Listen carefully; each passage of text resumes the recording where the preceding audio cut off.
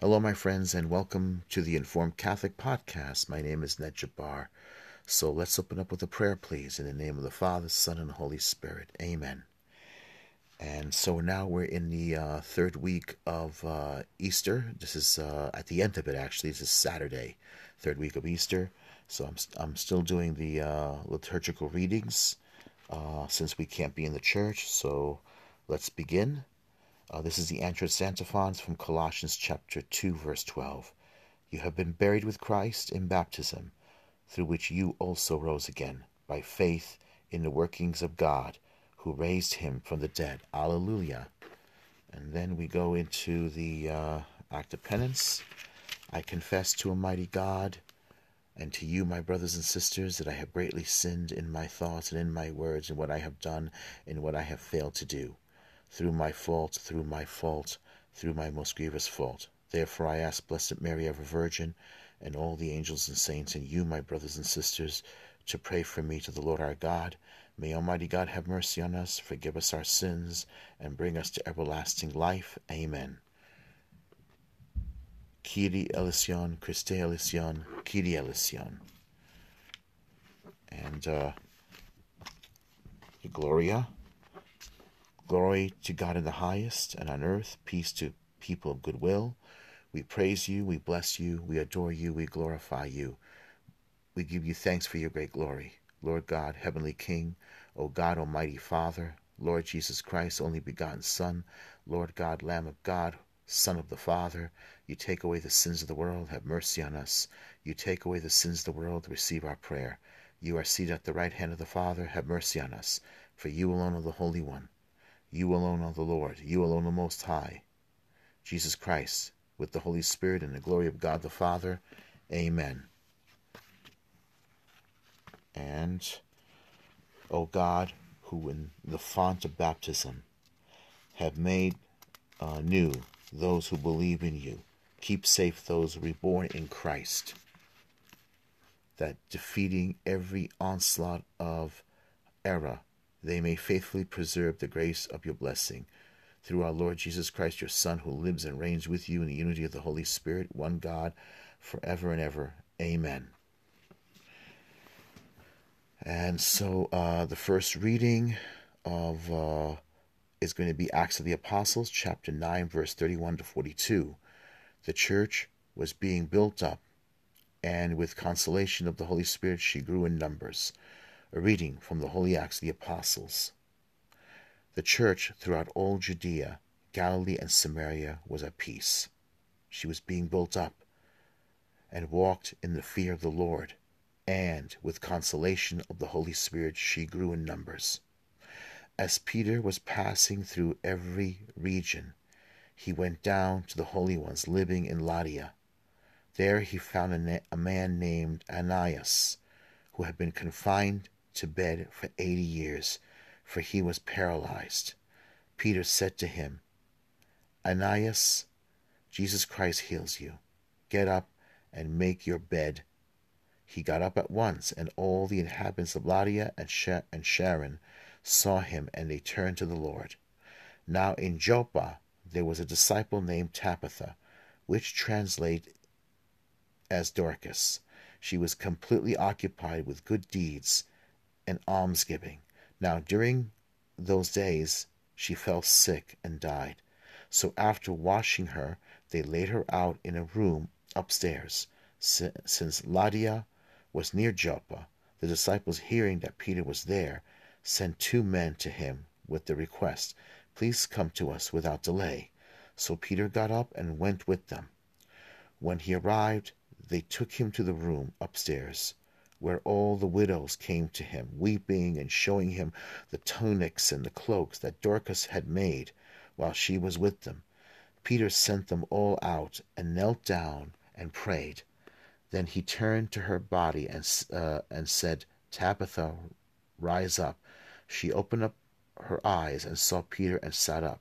He gave her his hand and raised her up. When he had called all the holy ones and the widows, he presented her alive. This became known all over Joppa, and many came to believe in the Lord. The word of the Lord. Thanks be to God. Amen. So next, a responsorial psalm, which is from 116, and I shall combine the two together with the Alleluia. How shall I make a return to the Lord for all the good He has done for me? Alleluia. How shall I make a return to the Lord for all the good He has done for me? Alleluia. How shall I make a return to the Lord for all the good He has done for me? The cup of salvation I will take up, and I will call upon the name of the Lord. How shall I make a return to the Lord for all the good He has done for me? Alleluia. My vows to the Lord I will pay in the presence of all His people. Precious in the eyes of the Lord is the death of His faithful ones. How shall I make a return to the Lord for all the good He has done for me? Alleluia. O Lord, I am your servant. I am your servant, the son of your handmaid. You have loosed my bonds. To you will I offer the sacrifice of thanksgiving, and I will call upon the name of the Lord. How shall I make a return to the Lord for all the good He has done for me? Alleluia.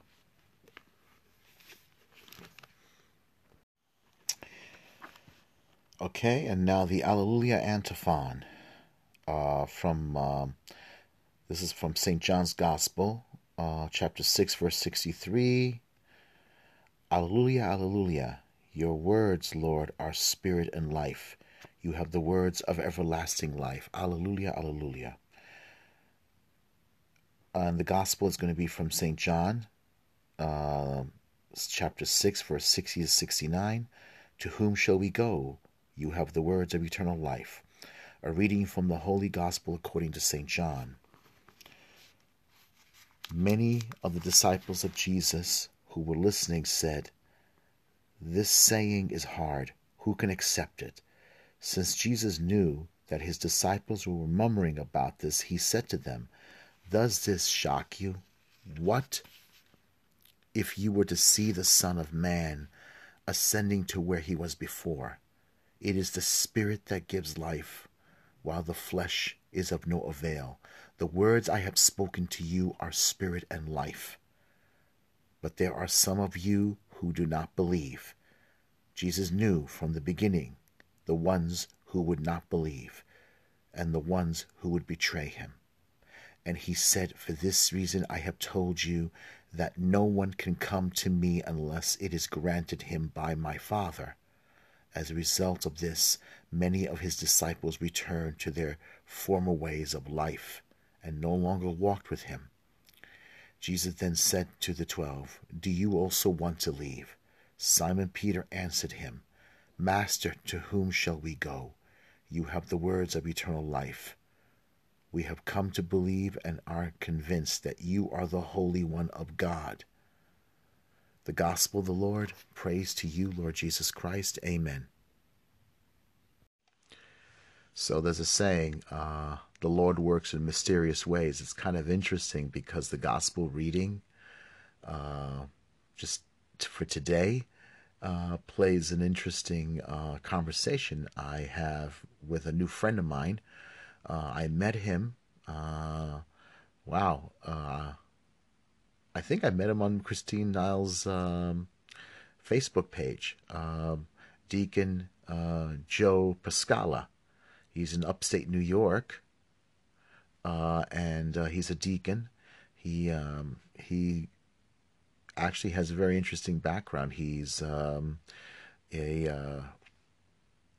actually is very familiar with Middle Eastern. He serves in both rites, Eastern and Western rites. So I want to say a shout out to him because we got to know each other very well, became friends. We both love icons and we both love the faith. And the gentleman with a very interesting background. He's a good friend now of mine. We both got to know each other very well through this coronavirus pandemic. He's on lockdown as well, so trying to survive this lockdown. And we were talking about discipleship. We were talking about the faith. We were talking about all the stuff that's going on in the church and everything. Both of us love the Catholic faith very much. Both of us also enjoy The Chosen.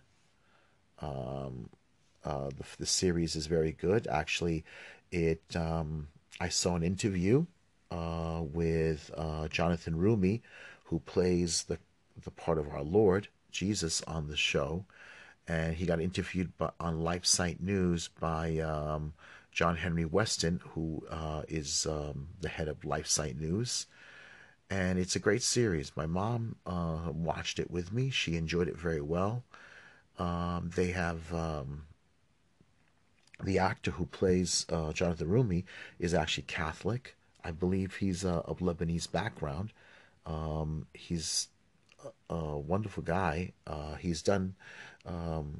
He's gotten. He really is gotten into it. He really is deep in his faith.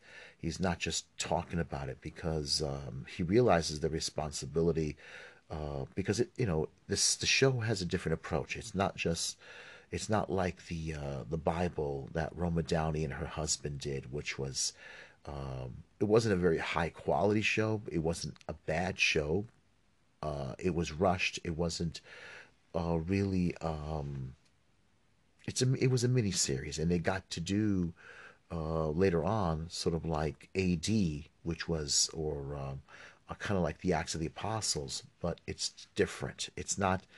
You really have to take. You really have to figure out a good formula when you do something like this. You have to think it out. You have to carefully think it out. And I think the difference is because the director, I can't think of his last name, but I know his first name is very easy. It's Dallas. He's the director. I believe he's the producer and writer of the show. I know that. I think he's very much. He's a Protestant background, and they're sort of like again they're it's sort of training wheels, and at the same time they're realizing the responsibility. They realize that they took a different approach to Our Lady. They had to be very careful with her, but they're also trying to really figure out a way how to go into the words and sort of in read in the middle of the words, because you really got to you really have to approach it very very carefully. And it's approached with careful responsibility. um and I have to say it's they're doing it. Plus, they raise the money. They're not beholden to any particular studio, to any particular company.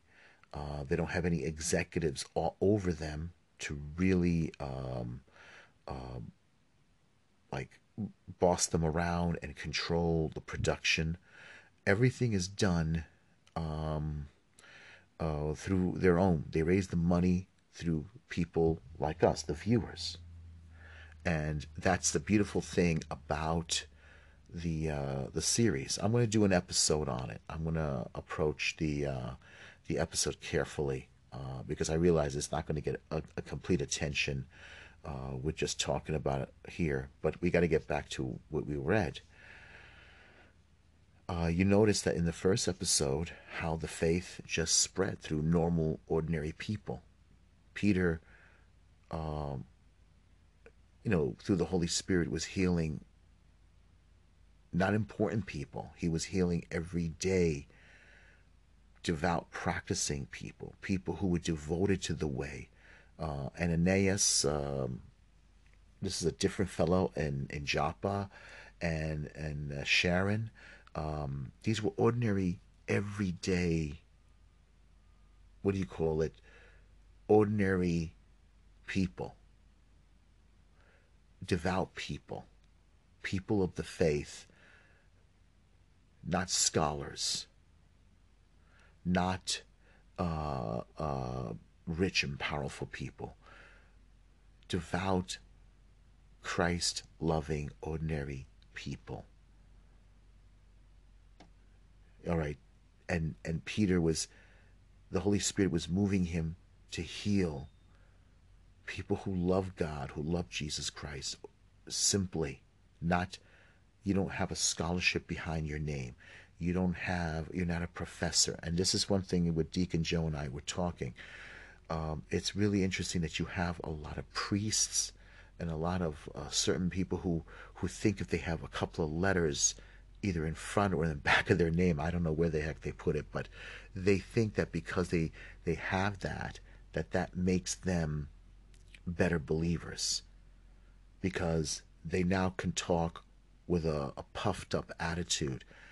Well, I was trained at this. I'm a scholar. I got this, I got this degree. You don't. Well, Simon Peter didn't have the degree. All right. John the Baptist didn't dress like someone who was from Harvard or Yale or some theological seminary or institute. John the Baptist didn't have these titles. Nobody had these titles. You know, the faith is not built on the back of like Jesus said so himself. I thank you, Father, for not revealing this to the wise and learned, but to the simple. They seem to forget that. They seem to forget all these things. They think because they have these titles, these degrees, these doctorates, or these they did their so-called thesis or writings on. No, it's not you. Okay, he said so in the scriptures. It's not the wise and learned and clever. It's the simple, the lowly. The faith is lived by those people. So what if you have these titles to your name? Who cares? We were talking about that under Constantine, when Christianity got its freedom, and Constantine and his mother entered the first, I guess you can say, basilica or cathedral that was built in Constantinople, that even though he wasn't baptized, his mom was baptized, but not him, because he entered it, it spread throughout the empire. So many of these pagan Romans thinking, well, obviously, if he entered this, took part in a liturgy on a Sunday for this particular cathedral, that means the new religion of the empire is, hello, hello, the Christian faith. But these people didn't convert to the faith because they loved Jesus. They didn't convert to the faith because they believed in the gospel, because they listened to the gospel. No, they converted because it was political. It was survival. And the priests and the bishops who were once in hiding suddenly found themselves at the table of all these pagan Romans who pretended to convert, but they were really pagan. And suddenly these bishops and priests who used to probably had to work for a living, maybe, or had to survive and live simply, suddenly found themselves no longer having to do that because now they're friends with all these rich and powerful people. They have them as patrons. And later on, of course, you have people like Arius who spread Arianism around, who didn't spread it because who spread this erroneous teaching because it was beneficial to these people who were really never really true converts. You had Julian the Apostate, who during the latter days of Constantine's reign, his parents were murdered by political opponents. Julian the Apostate's parents were never Christian, but his parents were murdered in order to please Constantine, who probably didn't realize this was all being played out. Later on, when Julian came into power, it was get back time on Christianity. So that's the reason why he tried to revert the world back to paganism. It's sad, but these are the things that led to it. And something like Christ's teachings of his body and blood. Remember what he said at the end of this, in his gospel. I have picked you 12, but one of you is a devil. And so we also live now in a time of sympathy for Judas Iscariot. Jesus a lot of these guys now, these scholars who, again, going back, and they're spreading a lot of doubt in the faith. We don't know if Jesus really said this, the famous Jesus seminar. We don't know if this was true. This was probably made up, or they were trying to keep the memory of Jesus alive, or Mary is not the Mary was never a virgin. She had other children. It doesn't say she had other children,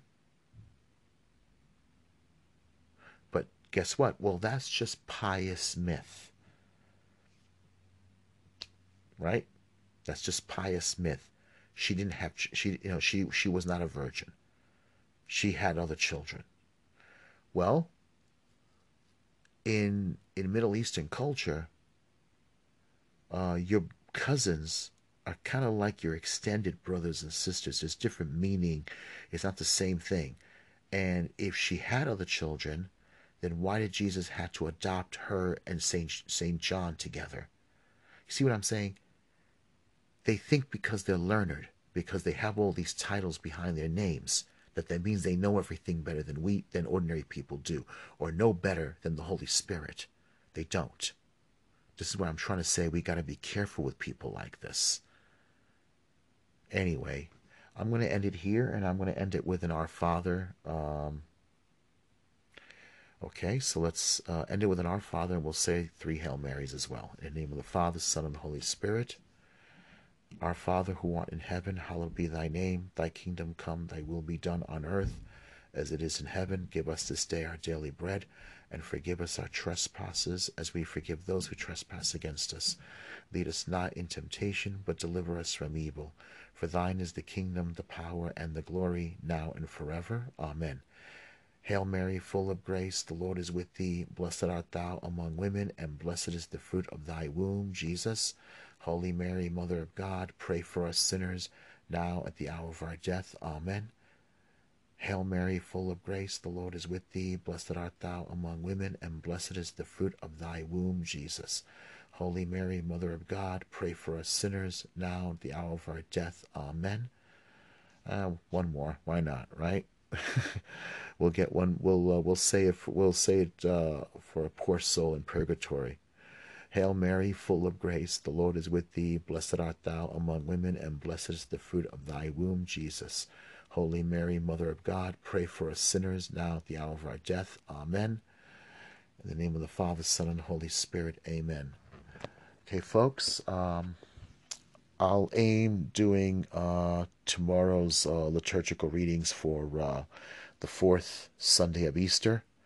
And I'll try the best I can if I can do the rest. Unfortunately, I got to go back to work for this week. Yeah, I got to go out there. I got to ride those subways and get up early in the morning now.